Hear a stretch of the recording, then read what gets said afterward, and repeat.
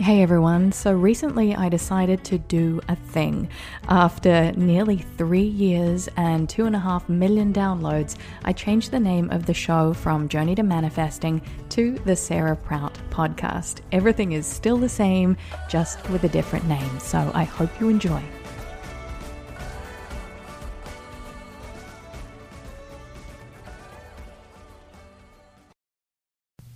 This is episode 21, How to Set Boundaries in Dysfunctional Families.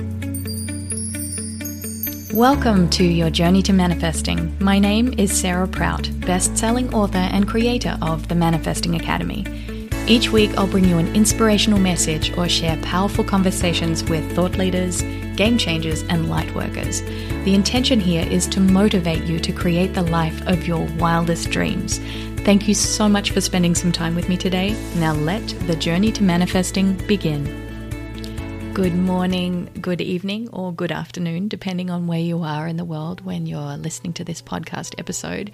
It's so great to be here with you today. I have this beautiful piece of selenite, which is a crystal that I'm holding in my palm right now as I speak to you, because I've got an important theme that I would like to kind of jam on today and share with you.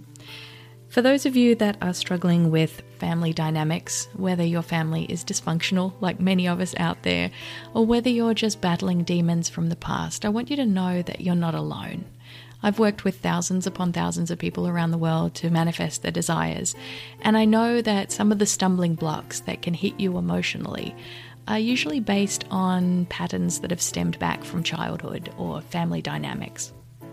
I felt really inspired today to share a little bit about my own story with my own family and how that has unfolded and manifested over the years, because I truly believe that if you don't handle some of these murky territories that sometimes appear on the emotional landscape of your life, then they can manifest as illness or dis-ease, if you want to put it that way, or it can even manifest as creating a block in your energetic and vibrational flow. And as you know, that when you're on this manifesting journey, you have a very clear mission to identify the things that do not serve you any longer.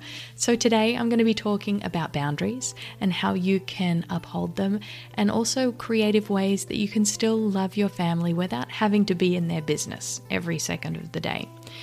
And I was reminded of this because I just got off a call with my half-brother that lives in Scotland. He's more of a friend than he is a brother because we didn't grow up together.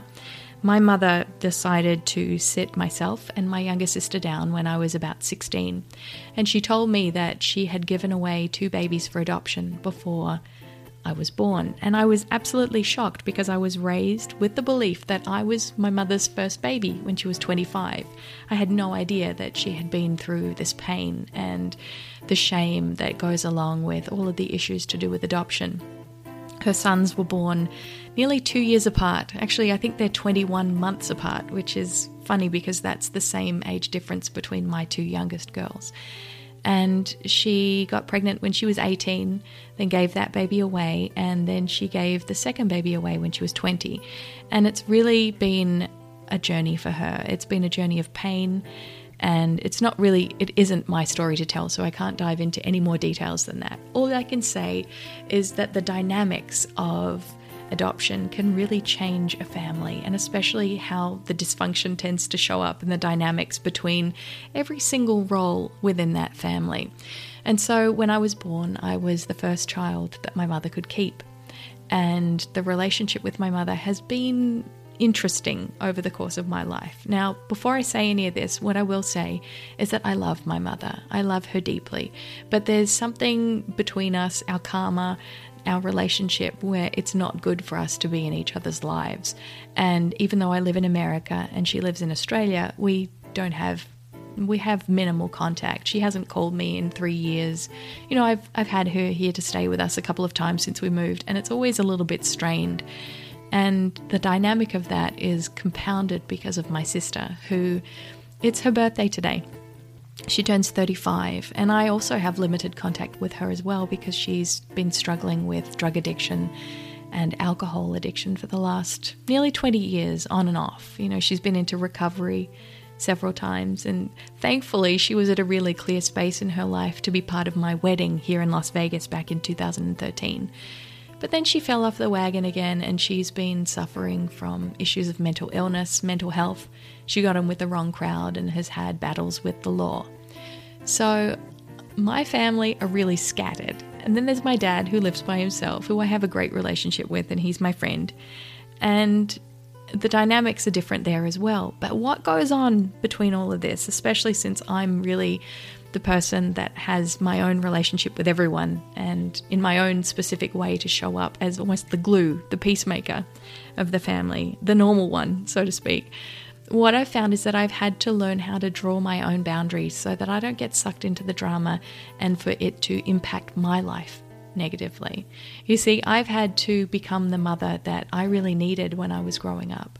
I've had to show up in ways emotionally, physically, spiritually, in ways that I was never taught. It was never modeled how to behave in a relationship, in a marriage, as a businesswoman, as an entrepreneur, as a writer. All of these painful experiences have actually turned into a portal to really show me the way that I want to live my life and to remind me that we create our own reality. Remember, I'm a manifesting teacher, so it's magnified the lessons that I need to learn in life. And so often I'm presented with these lessons time and time again to remind me that I'm not alone in this. And if you do feel disconnected from your parents, from your siblings, that you're not alone and that it's okay to live your life on your own terms. And most importantly, and if you got anything out of listening from today's episode, that you do not, under any circumstances, shrink yourself or limit your success in order to make other people feel comfortable. I don't want you to do that. I've done that a lot. Part of me going from being a single mother living on welfare to now owning $1 million business is the fact that I've been really committed to my own growth and to my own path, and that it's not up to me to look after other people, that it's about supporting them energetically if I can, showing up in a capacity that I can in any way that they need me, but not to let it shadow and overshadow my own trajectory in life, my own adventures in manifesting.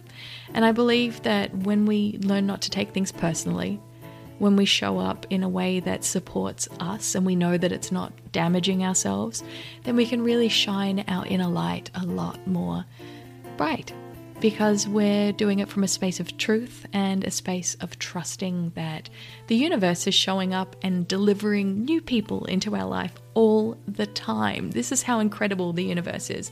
The fact that if you feel disappointed or let down by your family, that you can create space in your life for soul family to arrive.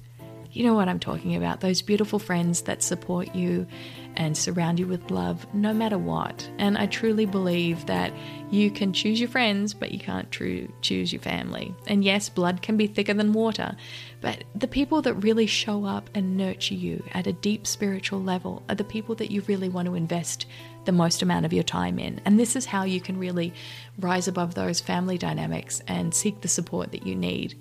So often people get triggered around the holiday season when they're forced to spend time with their loved ones, at Christmas time, Hanukkah, whatever it is that you celebrate. It's really important to remember that you get to choose how you show up and how you react, and that you are not necessarily part of that energetic pattern anymore. If you surround yourself in your mind's eye with a white light and use the power of affirmations to remind yourself of the power you have to guide your energy, this is one of the most powerful things that you can do. And that means that you don't have to be in your family's business all the time. You can love them from afar. You can send them supportive energy.